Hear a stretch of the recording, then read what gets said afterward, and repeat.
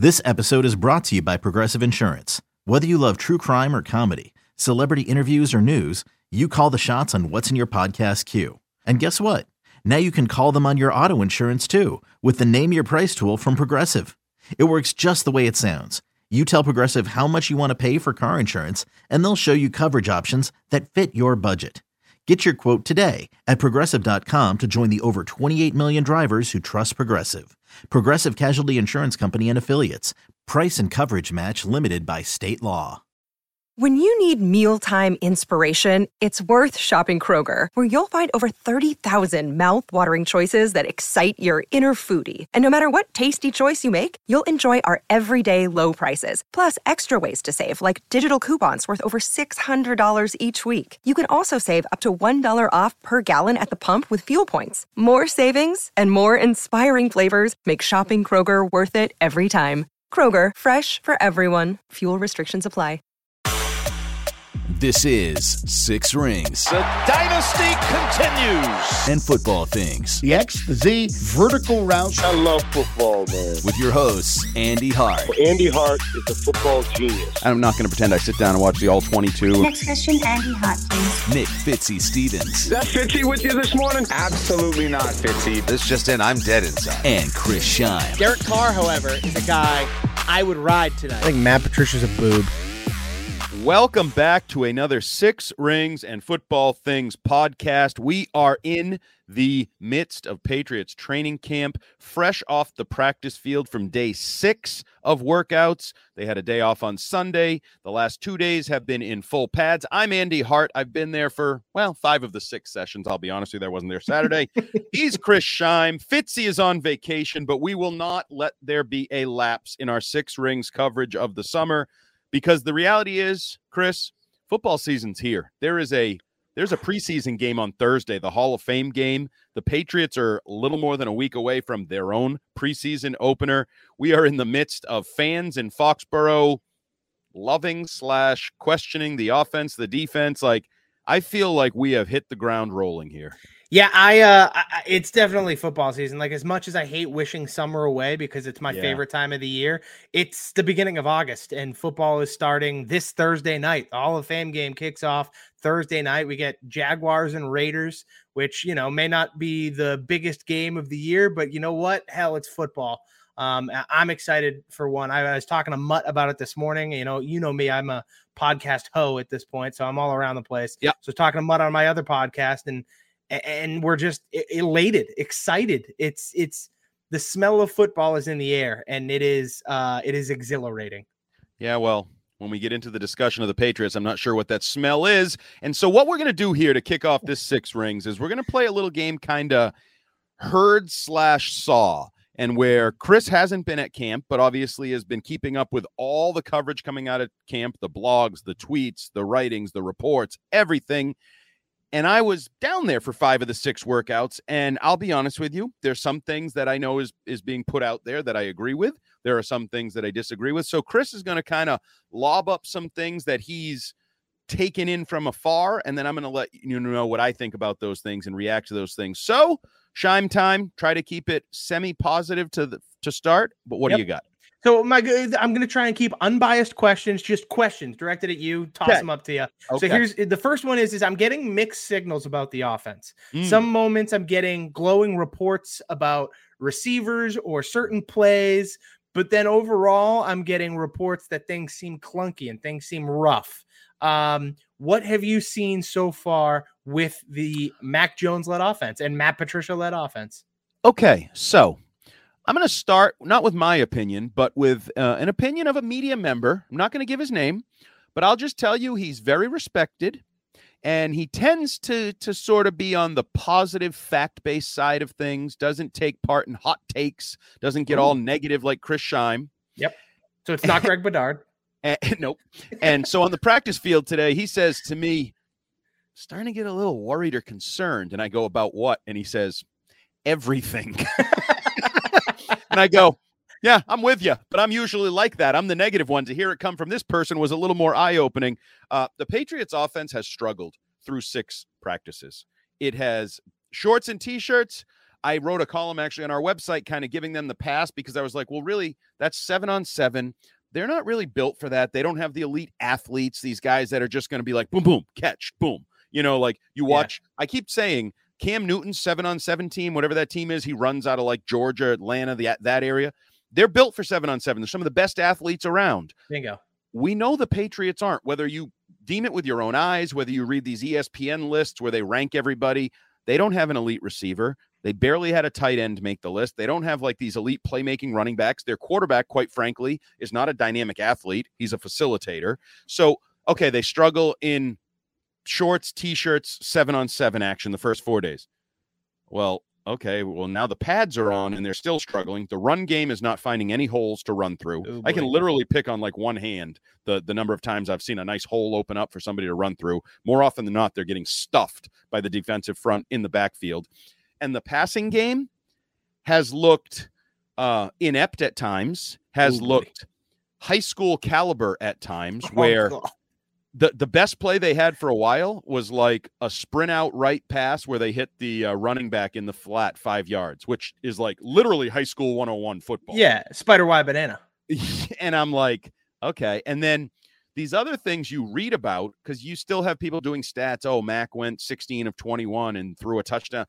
Well, I'm just going to tell you, a lot of those plays are broken plays that took 7, 8, 9, 10 seconds to take place, where Mac is rolling out backside, pointing to a receiver to like make a move because the route's already dead with the route he was originally, and then lobbing it across the field or throwing across his, like, I would deem it unsustainable, not realistic, not how Mac is going to make his money. There's also been Mac scrambles where the crowd goes nuts. So I've seen a lot of Kyrie like tweeting like Mac's moving, like it seems like he's quote unquote working on his kind of like off schedule approach where it's like not everything's going to plan. And but is that by design or is that because the rest of the team is struggling so poorly?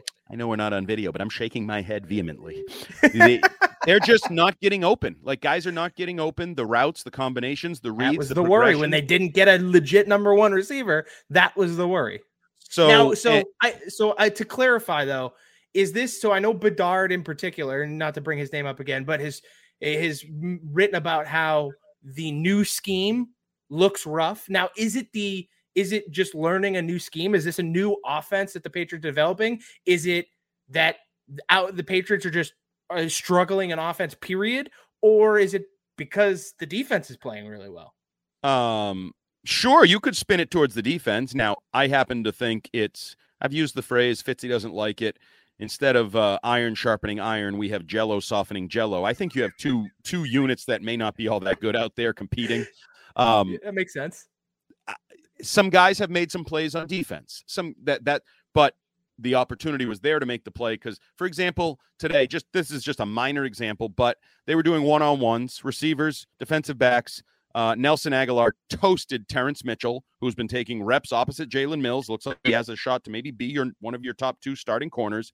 Toasted him. He's got a 5-yard, and Mac underthrows it, gives Mitchell time to catch up and knock the ball away. Like, there just haven't been enough plays made by the offense, whether it's physical plays where I just dominate you or scheme, get somebody open. There's been too many mistakes. Like, there was one, maybe day 2 or day 3, where Jacoby Myers, boom, boom, boom, wiggle, boom, breaks to the outside, except he and Mac weren't on the same page. So Jacoby Myers now wide open on an out cut, like 4 yards from Jalen Mills. The one problem is Mac threw it directly to Jalen Mills. So I think there's communication issues. I think there are maybe we spoke with Mac Jones today, and I will say, I'll be blogging about this later on weei.com. So by the time people hear this, they can read about it as well. Mac was a little down. Mac was down on Saturday. He threw a pick 6 to pretty much close out practice to Kyle Duggar, and he was clearly frustrated with himself and the offense. Today he said, yeah, I'm frustrated because this is competition, and we're at practice, so the only thing I compete with is our defense, and that was a day where we lost to our defense, and that's a lost day.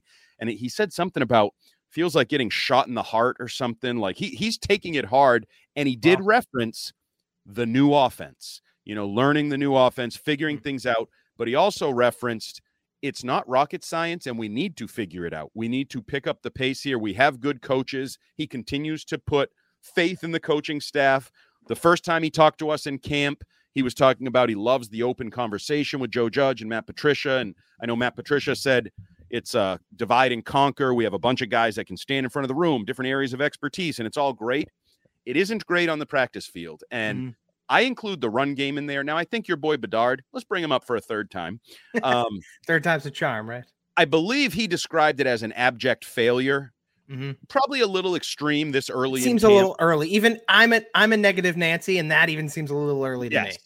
But I will say they have some work to be done because there is a transition here. If this were Josh McDaniels' offense, I'd say you'll figure it out. They've done it before. They've been doing this for 10 years. This isn't. This is the Belichick, Patricia, Judge offense. So we knew there was going to be a growing period, but you're spinning. You're Fred Flintstone. You're running in place. At some point, you need to start moving forward and pushing the car forward because, as I said, you only have 3 preseason games now. One is little more than a week away. Like the Dolphins are coming. The Dolphins are coming to steal from Paul Revere. Now, so we're talking about the quote unquote new offense. Yeah. Are you identifying more like zone runs, or does it look similar to what you've always known, but they're just telling you it's a new playbook because it's now the Belichick, Patricia, Judge playbook? Well, I think the bulk of it is the streamlined terminology. A lot of the players have said that it's terminology more than anything else. Being streamlined, simplified. Like things making more sense. It sounds like some word associations that didn't used to be logical. Like high school 101 football is like Rip and Liz. If I say R, it means right. If I say left, it sounds like they may have had like left. Rip meant middle, and you're like, wait a minute, that's an R word. Shouldn't an M word mean middle? Like some of that. And it's stuff, like on defense is calling mango. That's man. It's very like it's like trying keep to be it basic. simple. Keep it simple, stupid. We don't need to outthink. Now I know some people, Andrew Callahan, others have been trying to ascertain is this an offshoot of the Shanahan offense now? Is it an offshoot of the McVay offense? And they're doing bunch formations. Yeah, they've always done bunch formation. Like, I don't know where they're going to go. Like, to where you started, they often try a lot of stuff in the summer. They're not only putting in their base, they're putting in new stuff. And then, well, you know what? We don't like that. It doesn't work. It doesn't suit our personnel. We'll go in a different direction. The zone running, yeah. Are they doing some zone runs? Sure. I would say none of the runs have been productive. Nothing they've done running the ball basically has been productive. But they've done zone runs in the past that I've seen with the Patriots. So I don't know where it's going to like sort of zero in on. Yeah, and I also think that people trying to ascertain if it's going to be the Shanahan offense need to dial it back a little bit. I'm just going to say it because it's not going to be the Shanahan offense. Like, and if it was the Shanahan offense, they wouldn't be simplifying things. Things would be getting more difficult. Like, the reason Shanahan is so picky about who he plays and why he plays these random guys is because he doesn't give a rat's behind about talent. He just wants you to do what he tells you to do because that's how his offense is designed. It's designed like a science. So if they were going more Shanahan-esque, it would not be simpler. It would be much more complicated. There's a whole reason why guys like Matt Ryan and Kirk Cousins in their first year in the offense struggle, but in their second year, like, explode. Right. And so to just assume that you're going to a Shanahan style offense, to me, where things are but all of a sudden also things are getting simpler. Those two things don't make sense. So I think those people need to step back and understand the bigger picture. Correct. And I'm not sure they know what the big picture is right now. Like, I don't think anybody does. Like the first answer from Mac Jones today, they just sent out the transcript. So I want to touch on a couple of his comments. Perfect. Where are you guys 2 days into padded practice was the question. It also included, we see you running a lot. That doesn't seem like, where the offense wants to be. And he says, I think we have a lot of room to grow here. The goal for me is to not run the ball and throw it. Like, he's admitting that's not our offense. We don't want to be doing that. And another answer, I think we're all just trying to learn and figure it out and move along. At the end of the day, it's a player's job to execute. They've done a good job explaining each play, and it's our job to go out there and execute. But that idea that we're trying to figure out what is going on here, I think is the theme. Like, they haven't gotten to where they're comfortable on the practice. They don't have an identity is what it feels like. No. And 2 days into padded practice, that's probably for a team with a new coaching staff on offense, a new coordinator, exactly. whatever. Like for years, it was, forget McDaniels, the identity was Tom Brady. And then Tom Brady leaves, and there's still at least some continuity because the identity is the Josh McDaniels offense. Now, both of those things are gone. You need to figure out, especially with a second-year quarterback, which is difficult enough, you need to then figure out exactly what your identity is. And I don't think right now they know exactly what that is. And as I said earlier about the Saturday pick six, disappointment, frustrated, I care a lot about football. We all do. It's very competitive. And when we lose the day, quote unquote, to me, that's like a shot in the heart. It's like we lost the game.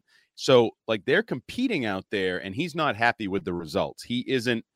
And we've talked a little bit about this, that he's in a no-lose situation, because if they do struggle, a lot of people are going to say, well, the team's not that good around him and this coaching staff is questionable. Like he might be the third guy to sort of be criticized, third on the list of questions or problems.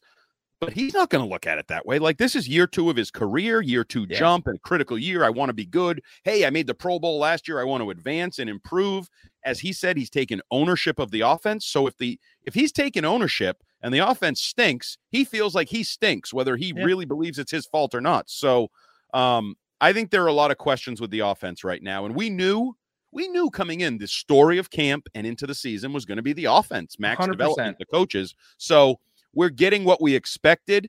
I'll be honest, it has been less productive and less good than I expected in terms of the offense. But I did want to say, I want to spin it positive a little here. Ooh, let's see it. I would say individually, you can pick out guys on the offense that are looking good. So from my perspective, one of the guys in particular that sounds good is Devontae Parker. He has been good, not great, I will say. He has shown the ability, certainly got off to a nice start the first couple days in the non-padded work, really made some nice contested catches, has made some nice catches down the sideline on like deep balls, so to speak, has caught the ball well, certainly brings a physical presence. I'm interested to see where that goes. There was one day, I believe it was Terrence Mitchell, they were in a red zone drill, and Mitchell was not going to let him release to the outside. Forced him inside, shoved him like they're kind of going at it. Parker still got to the outside, caught the ball, touchdown from Mac Jones. So I'm intrigued with what he brings to this mix. Everybody's talked about him fitting in, like the players, teammates, like there's been a positive there.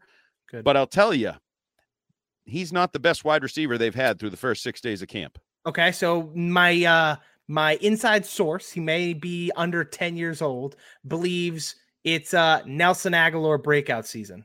Well, your 10-year-old inside source is dead on right now. Nelson Aguilar is really good. Really good. He's gonna love to hear that. I'm gonna tell him tomorrow. I don't know where it'll go. I hope it's a breakout year. I hope he lives up, because it's funny. Everybody would like him gone because of his contract, and he wasn't very good last year. And I love those stories when everybody wants a guy gone, and then in the end, you're like, boy, am I glad that guy's not gone. He's pretty damn good. Nelson Aguilar has looked really, really good pretty consistently for 6 days to open camp. And, it wasn't shorts and T-shirts and then not pads or vice versa. I'll tell you one thing, one-on-one drills, and I don't remember this standing out last year, he effing shakes guys like you wouldn't believe. He embarrasses guys, just absolutely gets off the line and leaves a guy like, broke his ankles, so to speak, for like the basketball term. Has this been against guys like Terrence Mitchell, or is he getting paired up with guys farther down the depth chart because of Devontae Parker and Kendrick Bourne? Funny you said that, because the first time I noticed it on like day 2, maybe even day 1, it was one-on-ones, and he absolutely undressed Joejuan Williams. And I'm like, but it's Joejuan Williams. Exactly. So then I kept watching, and he kept doing it to everybody. He did it to Mitchell. He did it to maybe Mills one. Like, no, he's doing it to most people he goes up against. So if you did like a stock watch or buy, sell, right now I'm buying Nelson Aguilar. Now, I would also say, as we kind of go through the receivers here, sexy position, we're talking about the offense struggling, blah, blah, blah. The rookie, Tyquan Thornton, intriguing. intriguing. Yeah, he seems to be getting a little bit of buzz, especially with his speed. I know he talked to media and stuff like that, and he even said he wants to be more than just fast. Yep. He's like, I already know I'm fast. I want to be more than that. So he seems like he's fitting in at least. I'll tell you what. He gets down the field, which you would hope with a guy that runs a 4.2 40. Catches the ball really well over his shoulder. He made a catch today, one of those true, like, not even really tweets. Yeah, like it was over his head. It was like almost a lean all the way back, and the ball got dropped right in the bucket, like that Jim Edmonds, center field catch. And clear here, as we just talked about, beating Jalen Mills on the play, who is your number one corner. For whatever you think of Jalen Mills, he's your best cornerback. Yeah. So good matchup for him. He's caught the ball well, I thought, though, at all levels, like in cuts, out cuts, crossers. Like he has pretty good hands from what I've seen. So now this begs the question, and excuse my bias in the question. Is his speed actually going to be a threat? Has Mac Jones shown that he can actually throw a successful deep ball so far in practice? Yes. He's had ups and downs. I said the one earlier to Aguilar was underthrown. He's had some of those, but he's had some nice balls in the bucket. I will say, and you don't make this into a big thing. I'm just going to make a statement. I asked my question. I'm just going to take the answer, and we'll move to the next one. So go ahead. Zappy throws a nice deep ball, and I'd actually honestly say the 2 days of padded practices, I thought Zappy did a better job running the offense and was the better quarterback, but we're not going to make a big deal out of that. But also, to his credit, I think Zappy also probably played in an offense that was at least from what I understand, seems more like what they're running now. Like that's probably what he came from. Now, he's inconsistent. He also has the occasional head scratcher throw that you're like, that's awful. That's he's a quarterback out of Western Kentucky. Of course he does. Like it's but again, he's a guy that threw what, like 60 touchdowns, 2 touchdowns or something, and like 5,600 yards. So I can understand that he probably can put some zip on the ball, but he's also going to make some stupid mistakes. Yeah. So other areas of the offense, Ramondre Stevenson, I continue to like catching the ball out of the backfield. Actually, if you removed the balls that Mac Jones has thrown to Ramondre Stevenson and Damian Harris, you might remove most of Mac Jones's completions from the summer. He's been dumping the ball off to the backs or in the flats. And so I think I kind of expected that, though. Like, I think with the change in offense, I think they were trying to get the running backs, both of them, more involved in that receiving game, especially without a guy like James White in this lineup. So speaking of that, is Ty Montgomery a factor at all, or is he basically a possibility to get cut here before the end of preseason? Well, I wouldn't rule him out getting cut, but I definitely think he could factor because he looks like he's very much in the mix. Second tier receiver, like bottom of the depth chart receiver, certainly as a returner. He's lined up in the backfield some and caught it. So I don't think it's hard to envision him making the roster in a Brandon Bolden roster spot, not necessarily the same role or usage, but Brandon Bolden was a core special teamer who, because he was a core special teamer, was also the backup third down back. So I do think Ty Montgomery could have a role. I actually think Kevin Harris has caught the ball relatively well in some of his chances, who's the bigger rookie running back. I wouldn't read too much into that, just sort of noting that he's not stone hands. He's not incapable of doing that. I'm sure you've read it, and I don't put any stock in it, but Jonnu Smith has looked okay. He's looked athletic, caught the ball a little bit. He looked great last year in the summer. There's a reason I predicted to him to have 80 catches for 1,000 yards. He looked really good. He looked like they were going to throw him the ball a lot. So I'm not. He needs to get. He can do anything he wants. He needs to prove it on the field. Yeah. But even he needs to prove it on the regular season field. Oh yeah. Like week 1 against Miami, if he comes out and gives you something, it's like, okay, I'll start buying in. Okay, but that's where I am with that. The last aspect of the offense that I would talk about is the offensive line, which is interesting in a variety of ways. First of all, we continue with the Trent Brown left tackle, Isaiah Wynn right tackle. Isaiah Wynn spoke this week. Isaiah Wynn had a little back and forth with Phil Perry. He smiles a lot and says, that's got nothing to do with me, which makes no sense. It has everything to do with you. You're the one they moved positions with. He's clearly not happy. Like he's not saying anything, but in his not saying anything, he's clearly not happy being at right tackle. Trent Brown has been dominant in one-on-ones. Of course he has. We've been saying this all along that guy's the best lineman you have. But you got to get him dominant in September and October and make sure he stays on the field, not in one-on-ones in August. The most interesting note of the week, it's never a good sign when I need to consult my roster when I want to talk about the person in question. Your boy, Michael Onwenu, has been obviously penciled in at the right guard spot until today when he started losing reps to number 74, Arlington Hambright, who is now taking reps with the first unit at times at right guard in place of Mike Onwenu. Hambright, and good. He is a second-year player out of Colorado, 6'5", 315. I'm not going to pretend I know a whole hell of a lot about him. I know nothing. I've never even heard of the name. You could have told me that guy was a Power Ranger, and I would have believed you. I will say that your boy, you mentioned him. We're going for number 4 here with Bedard, who loves to give wins and losses in one-on-one matchups. Did deem him the best offensive lineman of the day in the first day of padded practice, and a day later he's taking reps at right guard. So I'm going to guess probably reason for he that. was right. Like, he worked hard. He won his one-on-ones. People noticed, and they said, okay. But my bigger point here is, we've talked about the house of cards. Like, these are their starters, but who are the backups? Oh, my God. Well, maybe he'll be, because he also takes the left guard reps with the second group. So maybe he becomes your, like, strong backup guard. Or I'd say this. Bill Belichick made it clear he didn't really want to play Mike Onwenu last year when he played Ted Karras instead. Yep. Maybe he doesn't really like Mike Onwenu, and if this Hambright guy is any good, maybe he unseats him again, and all the Pro Football Focus geeks will be like, oh, my God, he was the greatest rookie lineman ever. How could you not play him? I'm starting to wonder that Bill doesn't like him as much as any of y'all do. Yeah, that's fine. I mean, I can't claim to be the offensive line whisperer. That may be true. Bill may not like him all that much. Another theory I'm going to toss at you. What if Bill also senses the displeasure from Isaiah Wynn, and he's preparing to kick Onwenu back out to tackle again because he has done that before? Is that a possibility?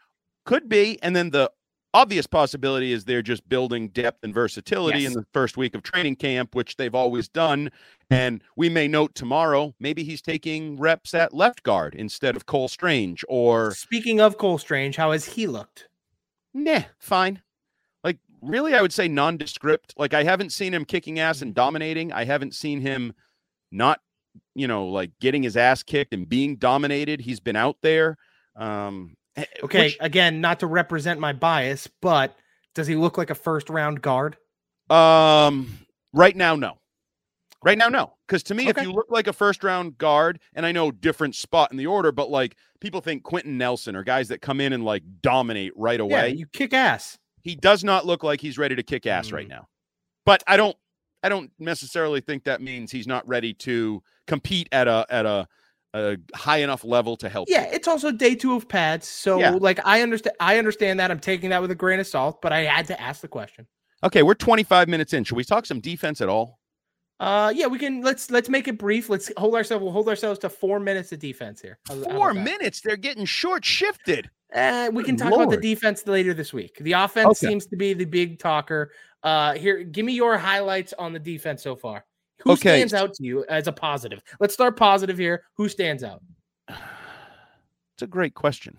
Oh, that doesn't sound good. Well, no, you know what? I think the front has been pretty stout against the offensive line. 2 days of running now in full pads. And Devon Godchaw with his new contract. Lawrence Guy up front. Josh Uche has been making a little bit of noise. Now, does it look like it's going to be Wise opposite Judon, or is it Uche? Well, Wise has been a partial participant, I'll say. I think he's dealing with something. He's not out there at the start of practice. I'm not sure he's done any team reps, 11 on 11. So Uche's been out there a decent amount. Raekwon McMillan is clearly getting a lot of reps, and I've been a guy that I did think he would be. So is he getting reps opposite Judon, or is he playing linebacker? No, he's in the middle. But sometimes it's 3 linebackers on the field with Judon, Raekwon McMillan, and Bentley. Like, Bentley had a would-be sack today coming off the edge. So I don't know if he's taking on a slight like Hightower role where he's like off the ball, but could be up because he's a pretty big guy. So he could probably hold up on the end of the line to some degree. So we'll see where that goes. I think that falls under like trying stuff, testing stuff. The other guy I want to ask about, just because I saw the quote from Belichick to Sirius XM, does Jelani Tavai have anything to do with this defense? Yeah, I think so. And whether that says more about him or the defense, I don't know. Okay. He made a couple plays today, which stood out, popped into my head because I had seen the Belichick quote talking to Sirius X. And so Bill clearly likes him. You know, it's interesting because it was similar to the Uche. Like he called him a piece of the puzzle or whatever, or something. Like they're piecing this puzzle together. They're figuring out who a lot of these guys are on the front and even at cornerback. You know, I found it interesting today. So it's been primarily Mills and Mitchell as kind of your quote unquote, we're not supposed to call them starters, but they look like they're starters. Today they were going more with Butler and damn it, I'm drawing a blank on the other guy, with some of the first reps and then rotating that second group in until they got to the red zone. When they got to the red zone, that number one group was back out there. So was it one of the Joneses or anything? Are they the Joneses have been bumped down a little. Okay. Marcus was in the slot with Mitchell and Mills early in camp, but before Jonathan Jones came off PUP. Since Jonathan Jones has come off PUP, looks like Jonathan Jones is right back in his slot spot. Even to some degree today, they had the first defense on one field and the backups on another, and Marcus Jones was on the other field. So he was a placeholder for Jonathan Jones for a couple days. So he seems like the backup slot corner at this moment kind of thing? Yes. But like, so even Miles Bryant is back and getting reps. He's bumped early in the week before these guys were back, because Miles Bryant was also on PUP on our list, whichever one he was. Before he came back, before Jones came back, Marcus Jones was getting reps. Sean Wade was getting a few reps. They're now over on sort of the second field, the second unit group. So that starts to give you a picture of sort of the hierarchy in the back end. I will say today, Bill Belichick mentioned that he would like to get all four safeties on the field. We've talked about that. All four safeties. Now, I don't know if Bill misspoke and he meant because Peppers is just getting back from the ACL. I actually think Bill may have meant get all four of them on the practice field at full health. Not on the field at the same time. The way he said it made it sound like he meant on the field at the same time. So we'll see where that goes, because Peppers did say he's not full health. He's out there. He's off PUP, but he's limited. He's still taking mental reps and things of that nature. So there's a lot of moving pieces on the defense. There are some guys that I think have shown some kind of like offensively, some intriguing individual plays, matchups. But I will say on the whole, if it were a competition, as Mac Jones points out, the defense has been more consistently good against the pass and the run. That's, I got to tell you, that's surprising and at least somewhat encouraging. I don't know if that's, again, I don't know if that is in part because the offense is stunk or the defense is just being really good. I can't really tell. Maybe we may have a better idea next Thursday when we see them actually face a different team and get some more sense of what's going on. And I do think that's where joint practices will also matter. A lot of reps against other competition, other schemes, different faces, because they've like Isaiah Wynn had a throwaway comment where he said, "Have you seen our defense? It's loaded." And I'm like, your defense is absolutely not loaded. Like, I know you're a good teammate, but if you think the best you're going to see at right tackle is only what you're seeing from your defense, then you're going to get your eyes open because you're going to face better players when you go against other competition. But it's all the Judon said it. We're all each other has right now. Like for Judon, when he goes up against Trent Brown, I do think if you beat Trent Brown, you can probably beat almost anybody. Whereas if Trent Brown kills Josh Uche, I don't know if that means Trent Brown's going to kill every pass rusher he goes against this year, because I'm not sure Josh Uche is an elite pass rusher. So it's part of the feeling out process. Yes. So sorry, it's more than 4 minutes. I'm done. No, that's fine. I think we can move on. So I think next we might as well move on to the big news of the day, really. It just came out a couple hours ago, not to timestamp this or anything, but the Miami Dolphins have officially been fined a 2023 first round pick, a 2024 third round pick, $1.5 million to owner Stephen Ross. And it has nothing to do with Brian Flores saying that Ross told him to throw games. In fact, it is all about the tampering with Tom Brady and Sean Payton. Andy, your thoughts? Well, the first thing I immediately do is I spin this to the Patriots perspective, because we're a Six Rings podcast. That's the Patriots. That's how I look at things. Been covering this team for 20 years. So Tom Brady, before he left physically, was long gone mentally. Because August of the year in which he was supposedly, at least in his final season for you, he was looking for his next job. He was Bill Parcells at the Super Bowl in 96, talking to the Jets. He was not invested in the 2019 season. So while the team and Bill Belichick are seemingly bending over backwards to make him happy, right? Signing Antonio Brown to a terrible contract, wasting Robert Kraft's money, trading a second for Mohamed Sanu, who was supposed to be the squeeze and the juice and was neither. Tom Brady was already moved on. Like, I keep going back to this song. You know I liked this song. I think I've told you before. That Country Was It Over for You? That was popular, like Sam Hunt and Sasha somebody. When was it over? Well, now we know when it's over. He was in that camp. He was already gone. He was still in a Patriots uniform. He still had a Patriots logo on. He was long gone. And I find this funny in that, so after that season, he leaves, he goes to Tampa, and a lot of Patriots fans went with him. They were rooting for Tom, and he didn't care about you in 19, never mind in 20, and you're going to follow him somewhere. He left you early, and he had the choice. Like, the Dolphins, I don't fault. Yeah, try to get Tom Brady. Try to get Patrick Mahomes. Try to get anybody you can. The Dolphins are so close. Like, they had so many other pieces, and they did a great job, to their credit, this offseason of acquiring more. And really, the missing piece is the great quarterback. Whether we don't know if Tua is going to be that. We doubt it. But if you got Tom Brady, the pieces are there. You're a Super Bowl contender.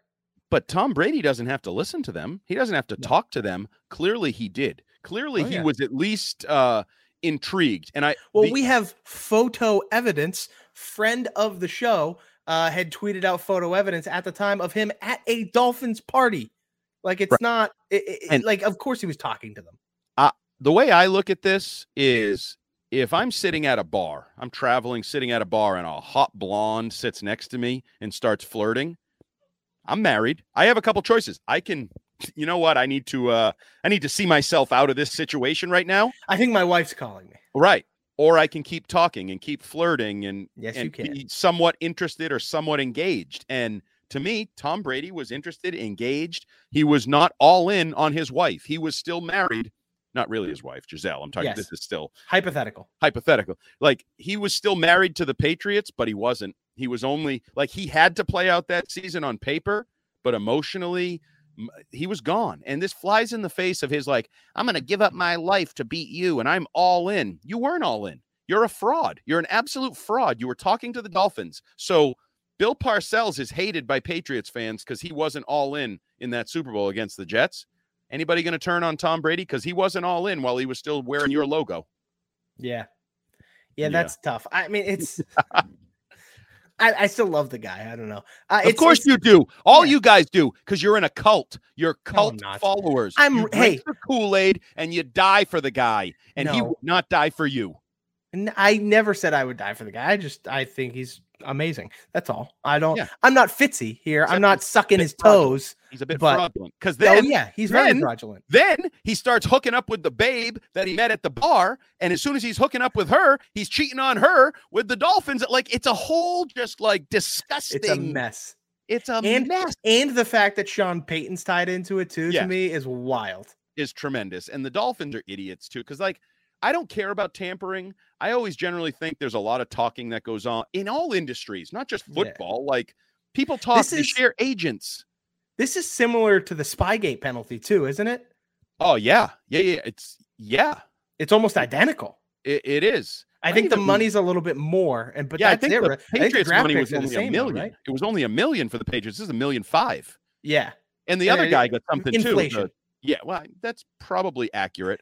Was it Beal, right? Yeah. Is he the guy? Well, he was the guy that I think was actually doing the talking, because he's a Michigan, like, there's a ties to Brady, something. Which is why he got hit with a separate fine than Stephen Ross. A separate fine, and he is not allowed to take part in any kind of meetings or anything, too. He kind of got a suspension. Yep. Not that it matters, really. He's sort of a distant sort of side partner to the whole operation. I mean, right now, if I'm the Patriots, I'm a little TO'd. If I'm the Bucks, I guess I'm not, because you knew it was happening. And plus, he won us the Super Bowl. Like, you the got Patriots, he stayed, by the way. Right. But the Patriots, he sucked. Yeah. That the end of that season into the postseason. Oh, yeah, that 2019 right offense was garbage. And he sucked. And he was sulky McSulk. If you remember, he was the most miserable 8-0 quarterback in NFL history, right? Yep. So he was, I called him Sulky McSulk. People didn't like it. He was. He's also Fraudy McFraud. So also the other part of this that we need to bring up is that this immediately comes on the heels of the Deshaun Watson suspension. Now, is this has to be planned by the NFL, right? They knew what they were going to punish the Dolphins with. They just never announced it. And then as soon as the Deshaun Watson news came out the next day, they dropped the Dolphins news to try and cover it up. Certainly feels weird and convenient. And I mean, not to go too much into the Watson thing, from a Patriots perspective, he's suspended 6 games, so he'll miss your game. Just enough. As long as nothing changes, yes, your game is the last game he'll miss.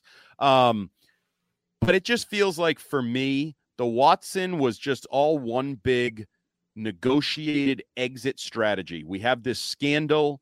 I want to be back on the field. You want me back on the field. I'm a star quarterback. Like, how do we get through this in a way that works for everyone, but looks like we're actually addressing it? And that's how I think this all played out. Because you remember 100%. There were reports of, he's going to get a year-long indefinite suspension. There was never a chance of that. I said like a month and a half ago on the Greg Hill show that this was going to be between 4 and 6 games. Like they were going to, the Sue Robinson was going to hand out her penalty. The NFL was going to say, see, we had like an outside arbiter decide, here's the penalty. We're not going to argue with it. She decided that. That's fine. And we're going to roll with it.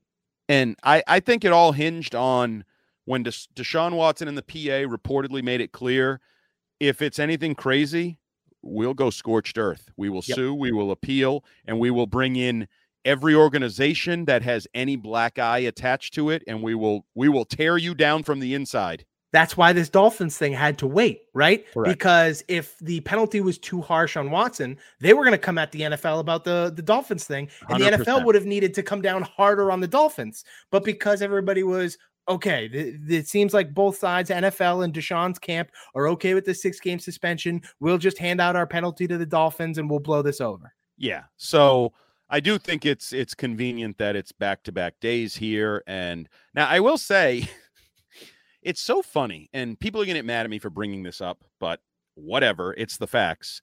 How many scandals can Tom Brady have in his career and still be seen as like the golden boy? I was thinking that today. I was like, wait a minute, this guy was involved in Spygate, technically, Deflategate, and now tampering. Right.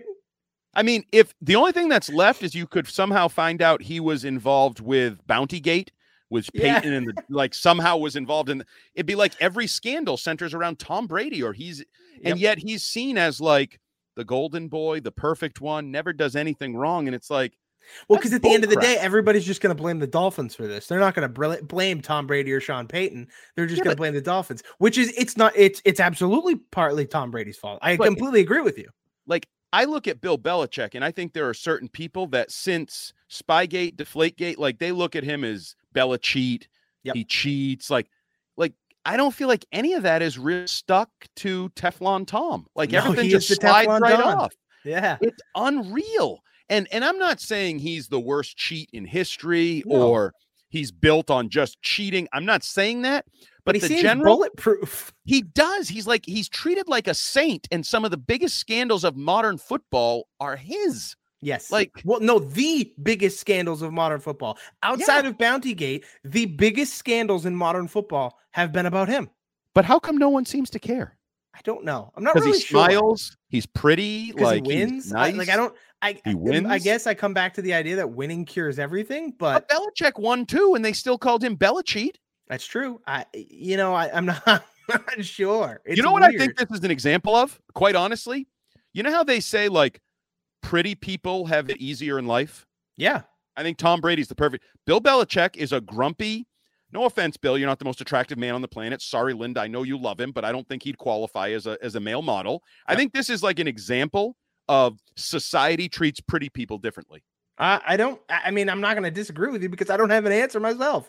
And if he were Randy Johnson, I think the world would come down upon him. If he were Brett Favre, the world would have hammered him. Right, but because he's pretty boy Tom Brady, it's all fun and games, even though he cheats. We got to suspend him. We got to fine him. He's involved in this. Like, what are we doing here? Anyway, sorry, move on. It's okay.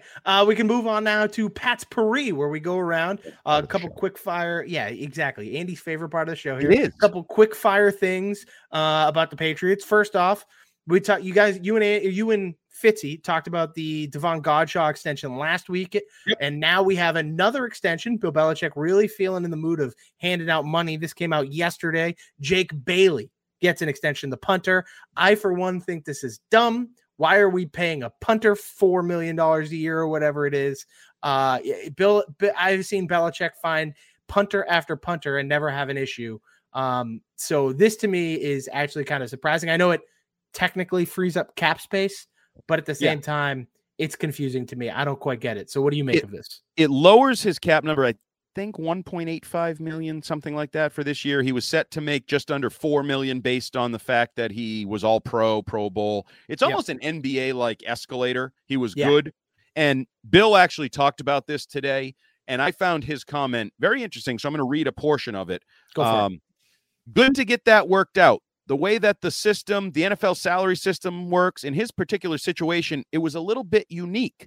We hadn't really dealt with that before. But ultimately, with Jake and his agent, Doug Hendrickson, we were able to work it out, so it was good to get that done. Sort of a unique situation. Took some time, but they were great, and we had great communication, lengthy talks, blah, blah, blah.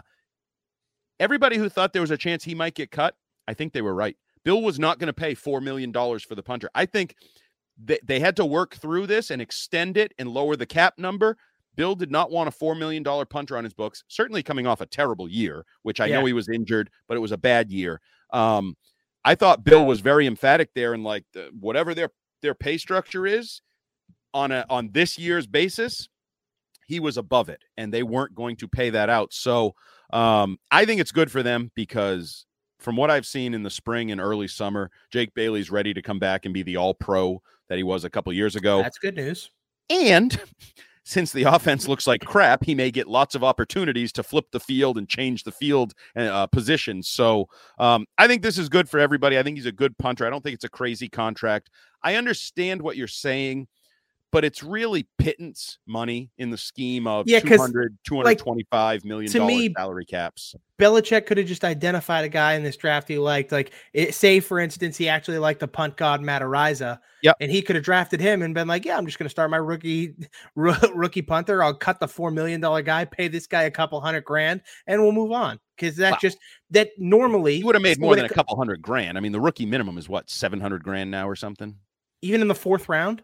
Oh, yeah. There's but regardless, he it's still a difference between. But he took 3.9 down to 2.1. He's going to have to pay the rookie $780,000. Now the difference is only 1.2 to 3 million. I know this guy's an all-pro. I know he can do it. I know he can do it in the cold, and he can do it here in New England. Yeah, that's fair. I get it. I mean, I feel like his entire career, Belichick has done a very good job at identifying punters. So it's just like, I don't know. I think that's a little overrated. His dad once told people if they could get rid of Ken Walter, then they'd actually be a really good team or whatever. He ripped the punter. Well, all right then. So speaking of guys that the Patriots may or may not or should target, we got a tweet, Andy. Yes. From @QualitySmoke, Six Rings Pod. Not a lot of positive buzz about the Patriots linebacker core. Should they spend next year's free agency money now and make a trade for Roquan Smith? He's an elite middle linebacker in his prime, which is something seldom available. Now, I feel like, have been more positive about the linebacking core today than normal, and then more positive than a lot of other positions today. But Andy, do you think a move for Roquan Smith is A, a good idea, and B, feasible? I think it's unlikely. I'll start with the second part first. Okay. I think it's very unlikely. I think he's going to get good money. I know he's been in talks with the Bears for an extension. I liked him coming out as the atypical, not a Patriots linebacker a couple of years ago because it's a good linebacker. Yeah, like I like his style. I think he's a good player. I just think Bill probably looks at this as, do I want to spend money, make a trade, invest all of that, or draft my own version of him? Now, they may also be selling themselves on They're Raekwon, not Roquan. They're Raekwon McMillan, veteran, and Cam McGrone are going to be 80 cents on the dollar on that guy. I don't have to trade for him. I don't have to pay him. I do think they're trending toward athletic linebackers. I think it's a slow process here. Dante Hightower's exit is part of it, certainly. Kyle Van Noy, Jamie Collin, like the bigger, they're going to trend out of those, although Tavai is kind of big, who Bill seems to like. But no, like, I love the idea. Like, just me, Andy Hart, the GM, would probably do it because I like fast playmaking linebackers. Depending on the price, obviously. I don't know what it would cost you, trade and dollars, to get it done. But I would love to have a guy like that in the middle of my defense. Because if you tell me I have Barmore, I have Godchaw, who they like more than I do, but whatever. He's a fire hydrant. He's a big space eater. I have an edge guy in Judon, who's a 3-time Pro Bowler. And now I add like a runaround linebacker. I'm starting to put together cook with gas a little bit. Yeah. It feel good. I would love a guy like Roquan McMillan. I think he's very talented. I think he would be excellent for any defense. The issue is I look at it like, well, the Patriots didn't really want to make a run at Bobby Wagner at all. And that doesn't cost you any assets except money. With Roquan Smith, you have to use assets and then pay him money. So I understand he's much younger and probably a little bit more athletic, but in my head, if you're not even going to inquire about Bobby Wagner, I can't imagine that they would waste money and assets to go get Roquan Smith. The one difference would be for him, he's a 4-year player, like you're middle of career. And I was just checking. He's had, based on, these are Pro Football Reference numbers, but 98 and 95 tackles the last 2 years when he's started every single game for the Bears on defense. 16 a year ago, 17 the year after. He puts up the crooked numbers. I think, second team All-Pro. I mean, you're talking about a young Bobby Wagner. Legit guy, Yeah. So there might be, like, the cost will be higher because you have to trade for him and give him a huge contract, but you can sell yourself on, if I did it right now, the centerpiece of my defense for at least 5 years. So I'll get years 5 through 9 in his career, maybe more than that. You know, it might get, but even just if I'm being, maybe he starts to wear down or whatever on the back end, you're getting the prime of his career type linebacker in the middle of your defense that you're trying to rebuild and sort of do on the fly. But we've spent a lot of time talking about it. I don't think it's very likely. So the other guy I actually noticed today is also on the market. And the price probably is coming down because no teams have shown interest. Do you have any interest at all in a guy like Deion Jones in Atlanta? Like, I know Atlanta has made him available, but they have no intention of cutting him. So is there any chance Belichick would take a flyer on a guy he has seen in a Super Bowl play really well, but who has struggled in recent years? For the right price, absolutely. I am on the record. Now, it may, of course, been in that Super Bowl. I believe I said Deion Jones can play for me any day.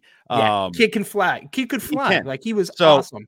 If he were just available and I could sign him, certainly. Like, do you think Belichick would do like a 5-for-7 pick swap? Like, he gives up 5, gets a 7, and Deion Jones?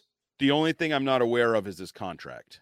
I can tell you that in 2 seconds. Hold on. Yeah, because I like the player. I think if you're trending towards athletic linebackers, I think you can do worse than Deion Jones. And he's made contract right now. So his salary, base salary, $9.6 million. This year. Next year would be just shy of $12 million. Yeah, it's not horrific. It's not unreasonable, but at the same time, it's good money. Not great. Yeah. I mean, but the Falcons, I'm pretty sure in the report, and I may be wrong, but I'm pretty sure in the report, the Falcons have stated that they would probably eat, or at least the report is that they would eat some of that money. Okay. So if you give up a 4th, you get 7th in Deion Jones, and the Falcons, let's say they eat half of that or even a third of that. So he's only $5 or $6 million. Now, does it sound more appeasing to you? Yeah, and I was just double checking because I'm not going to pretend that I followed him completely closely. Yeah, he's started 16 games in each of the last 3 years. Yeah, and I understand he wasn't as good as he had been the last 2 years. He wasn't that great, but at the same time, he's young enough where there's still a lot of potential there. We know the athleticism. If the contract isn't that bad, You might be okay. He's a wait, is Jason Rosenhaus related to Drew Rosenhaus? So they same firm, yes. Okay, yeah. And so he's a Rosenhaus guy, which every Belichick Patriot knows how to do is a business Rosenhaus with. guy. Yeah, exactly. They are. They're kissing cousins. They're on great terms. Yeah, his numbers fell off last year, but not like he had no interceptions. He had at least an interception every year of his career. Wow. Including 5 of them returned for touchdowns. I didn't know that. Playmaker with the ball in his hands. But he had 137 tackles last year. He still had 2 sacks, 8 tackles for loss, 4 QB hits. Like that's usable. Like that's still good numbers. That would be by far and away. And that's also Patriots on an Atlanta team that stunk. They were so bad. So, yeah, I'd be all in for Deion Jones because, as I said years ago, I proclaimed I'm all in on Deion Jones, and I'd still like to see him in a Patriots uniform. And I'd like to see that type of player in a Patriots uniform, and I'm not sold. I think that's so much more realistic than a Roquan Smith, right? Roquan Smith's cost is so high where Atlanta's trying to just get rid of Deion Jones. So if you could get him for a middle round draft pick or something along those lines, or even like a couple middle round draft picks like that, you're cooking with some gas. Especially if there's some flexibility with the contract, either with him, with them, whatever, however that would work out. I'd be intrigued by that. Can I offer up one? Yes, please. Okay, so from my side of the table, our friends at BetQL did one of those, and I'm going to be honest with you, and this is not a shot at our friends at BetQL. This is a shot at these simulations, but they did one of those, we simulated 10,000 times, and here's what the results were. I don't know if I trust those computers or those simulations or the Maddens or any of that crap, but I'll give you the results from BetQL running 10,000 simulations of the season. Your New England Patriots, here's where I take a shot at BetQL, finish with 8.5 wins. You're not allowed to finish with 8.5 wins. You either finish with 9 wins or you finish with 8 wins. So I'll just give them the benefit of the doubt and say they think the Patriots are a 9-win team, 9-8 on the season. They give the Patriots, based on their 10,000 simulations, a 32% chance to go to the playoffs and 11% chance to win the division, which I would say the 11% seems high. Josh Allen must have died in some of those simulations. Well, first of all, one thing I don't love of their simulations, they don't have a single team winning more than 11.5 games. They have the Bills at 11.5 games. That's the highest win total. I would bet your soul that some team in the NFL wins at least 12 games this year. Some team. Yeah, Andy, I would also make that bet. Like, I don't know if that's a real bet. I could, if I could bet that anywhere, just say anybody, one of the 32 teams will win 12 games. Yeah. Seems like the lock of all locks. I mean, look at the divisions that Green Bay and Tampa Bay are in. Like, one of those two teams has to win 12 games. I mean, Green Bay has won 13 games 3 years in a row. It's not I understand they traded Devontae Adams. I get it. But their defense has improved, and it's still Aaron Rodgers is a back-to-back MVP. So Plus, it's like to win the bet, you don't need Green Bay to do it. You just need anybody. Yeah. So it could be the Cowboys, it could be the Eagles, it could be the Rams, it could be the Bucks, it could be the Bills, it could be literally anyone. A Bill, it could be the Bengals, it could be the Ravens, it could be the Chargers. It stunned me that they didn't have anybody in this day and age. Like, I'd like to go back and look. When was the last time? I'm going to laugh my ass off if somebody tweets in. Actually, 2 years ago, nobody will. No, because you're right. The Packers have done it three years in a row. Yeah. But I just feel like every year somebody wins that many games. I'm curious if there was even a year where like a team didn't win at least 12 games. Yeah, I can't imagine, but maybe I'm missing something here with their simulations. But the good news for Patriots fans, while you research that quickly, is that they do have the Patriots in second place in the AFC East with 8.5 wins, just better than the Dolphins, who they have at 8 wins and having only a 28% chance to make the playoffs. But the thing that disappoints me is it's like there's nothing really overly unique about this. I think Vegas has set the Patriots at 8.5 wins, right? So you put them right at 8.5 wins with your little, like, you don't go over, you don't go under. Everybody thinks the Dolphins and the Patriots may be fighting for second place, and they might dog it out for a playoff spot. So it is what it is. It's a nice simulation. This research, by the way, is made very easy by the fact that the Patriots have won 12 or more games every year, like basically since like 2000 and 2000. Right. So and when they stopped, the Packers started the last couple of years, right? Like they pick up the slack. I think it's been a while since a team hasn't won 12 games. Okay. I thought I had one, but I thought it was 2002. But Philly, Green Bay, and Tampa all won 12 games that year. 3. Yeah. 3 of them. Yeah. I'm back to 2000, and so 2000, 3 of them again. No, 4 of them. So this is. It can't. I don't even know if there's ever been an NFL season. It probably has, but we just proved that prior to the 16-game schedule is probably when the last time it was. By the way, we're in a 17-game schedule now, so you have an extra opportunity to win a 12th game. It's even more likely now. Correct. Okay. But yeah, so Patriots 8.5 wins according to BetQL in their simulations, 32% chance to make the playoffs. What say you about their 32% chance to make the playoffs? Accurate?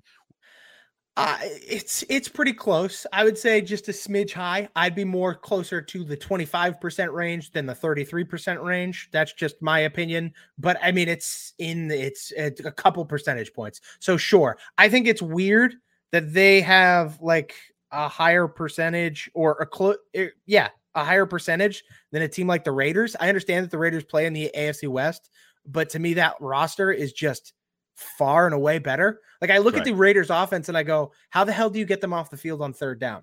Whereas I look at the Patriots offense and I go, how the hell do they convert on a third down?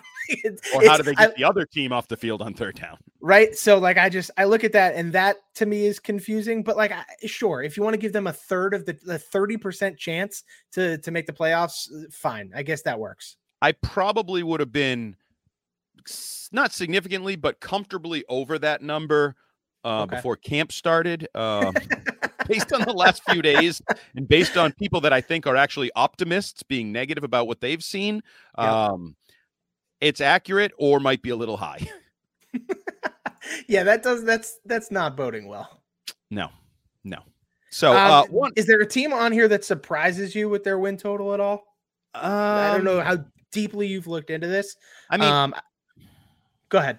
Can I just be like, I like the Bengals. I think it's a disappointment if the Bengals only win 10 games. Like, I know there's this weird thing with Joe Burrow where he had that surgery for his appendix or whatever he had out. And now, like, they're talking about why does he still have an IV in and blah, blah, blah. But I'm sorry. I really like the Bengals, and I think they will win more than 10 games. But I've been wrong before, and I know people are counting on the Super Bowl hangover for them. So, I'm in that division. I don't see how the Baltimore Ravens lose less than 9.5, don't win more than 9.5 games. To me, if Lamar Jackson's on the field, they're not losing. They had 8 wins before he got hurt last year. Right. They were the number 1 team in football before he got hurt. So I understand that a lot of the rest of the league got better, but they're going to be playing an easier schedule because they didn't finish in first in their division. And so to me, I don't see how they win less than 9.5 games. And one that stood out to me only because I listened very closely to our station, and there was a BetQL promo, and I don't remember the guy's name. You might know him. He wasn't the Costos guy. He was his fill-in. Okay. Is it like Ryan Horvat or one of them? Maybe I want to say Quentin it was like Mayo. I don't know, but the person went with the Panthers to make the playoffs. They loved the value of it, and then the BetQL simulation has the Panthers 9%. Yeah, like what? The Panthers stink. They have Baker Mayfield and Sam Darnold, and no thank you. Yeah, so that made me by the way, I have the answer to our last time there was not a 12-win team. When was that? Can you take a guess? We're saying non-strike year. This may have been a strike year now that I look at it. 1989 or 8 in there. 1982. That was a strike year. Yeah, that was a strike year. That doesn't count. So there were only 9 games played that year. The highest win total was 8. The Redskins were 8-1. And that team's going to win 12 games in a real season if they go 8-1 over 9. That's when the kicker won the MVP. I believe the Redskins kicker was the league MVP that year because it was a strike season and he won games for him. I don't know the whole story, but even in a season where there was only 14 games, I'm still okay. I found. Oh nope. Hold on. Jesus. Yeah, I'm still scrolling here. That's 12.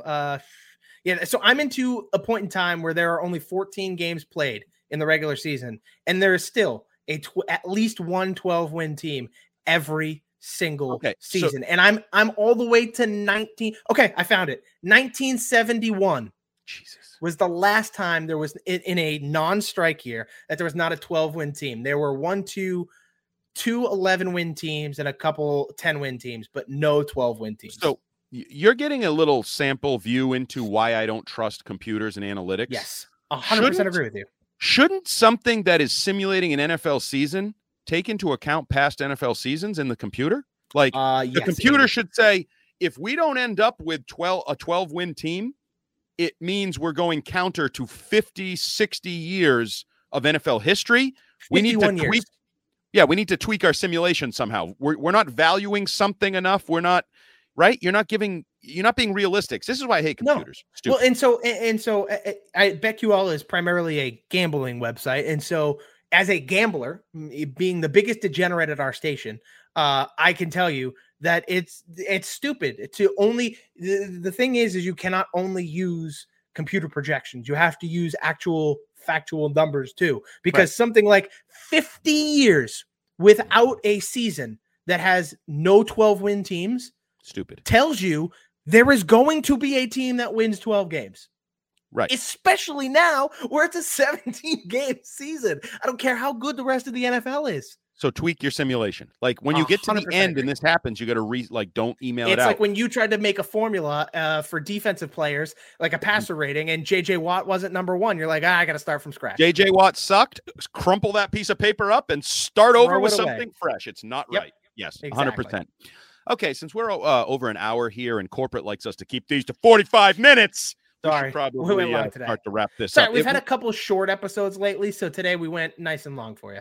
Damn right. We go long and strong during the preseason. The Patriots are scuffling a bit, I think would be a way to put it. Early in training camp, the offense doesn't look great. Mac Jones is talking about having to figure it out, the new offense.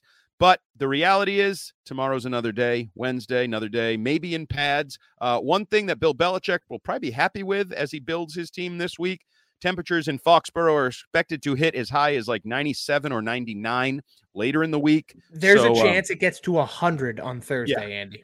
So the Trent Browns and the big bodies of the world, make sure you hydrate. And in all seriousness, sweating. My guess is, Bill, Thursday, I believe, is the day when it's really supposed to be hot. My guess is that'll be a non-padded practice where Bill might pull back a little bit because we're not in the Bear Bryant days of the Junction Boys where you don't give them water and you make them work out nonstop in the heat because, people die and tragedies happen. It has happened in the NFL. So they've learned with history. But it's training camp. It's Patriots, and 6 Rings and Football Things is there on a daily basis to be your eyes, your ears. For example, my ears heard a certain coach not happy with a certain rookie defensive back, a 4th-round corner who may or may not have the last name Jones, who didn't appear to be paying attention, and it was like a kindergarten class. Are you paying attention? What did I just say? So we're here for everything that goes on at training camp. He's Chris Scheim. I'm Handy Andy Hart here, and Nick Fitzy Stevens is enjoying a Miller Lite on a beach somewhere on the Cape, and I'm not happy. That bastard. I should be doing the same damn thing on my boat, but instead I'm doing a podcast with you because we love our listeners. And we should say we appreciate all the downloads, all the listeners. Corporate, as I mentioned, very happy with the podcast and the foundation we have set, but we want to build upon it. So please subscribe, follow, get us through the Odyssey app, get us through Apple Podcasts, wherever you want to get us. Just get us, listen, rate us, tell a friend, because I promise you it is going to be an interesting year, an interesting season of coverage for your New England Patriots, and 6 Rings will be there the entire way. For Chris Scheim, I'm Andy Hart. Until later in the week, peace out. See ya.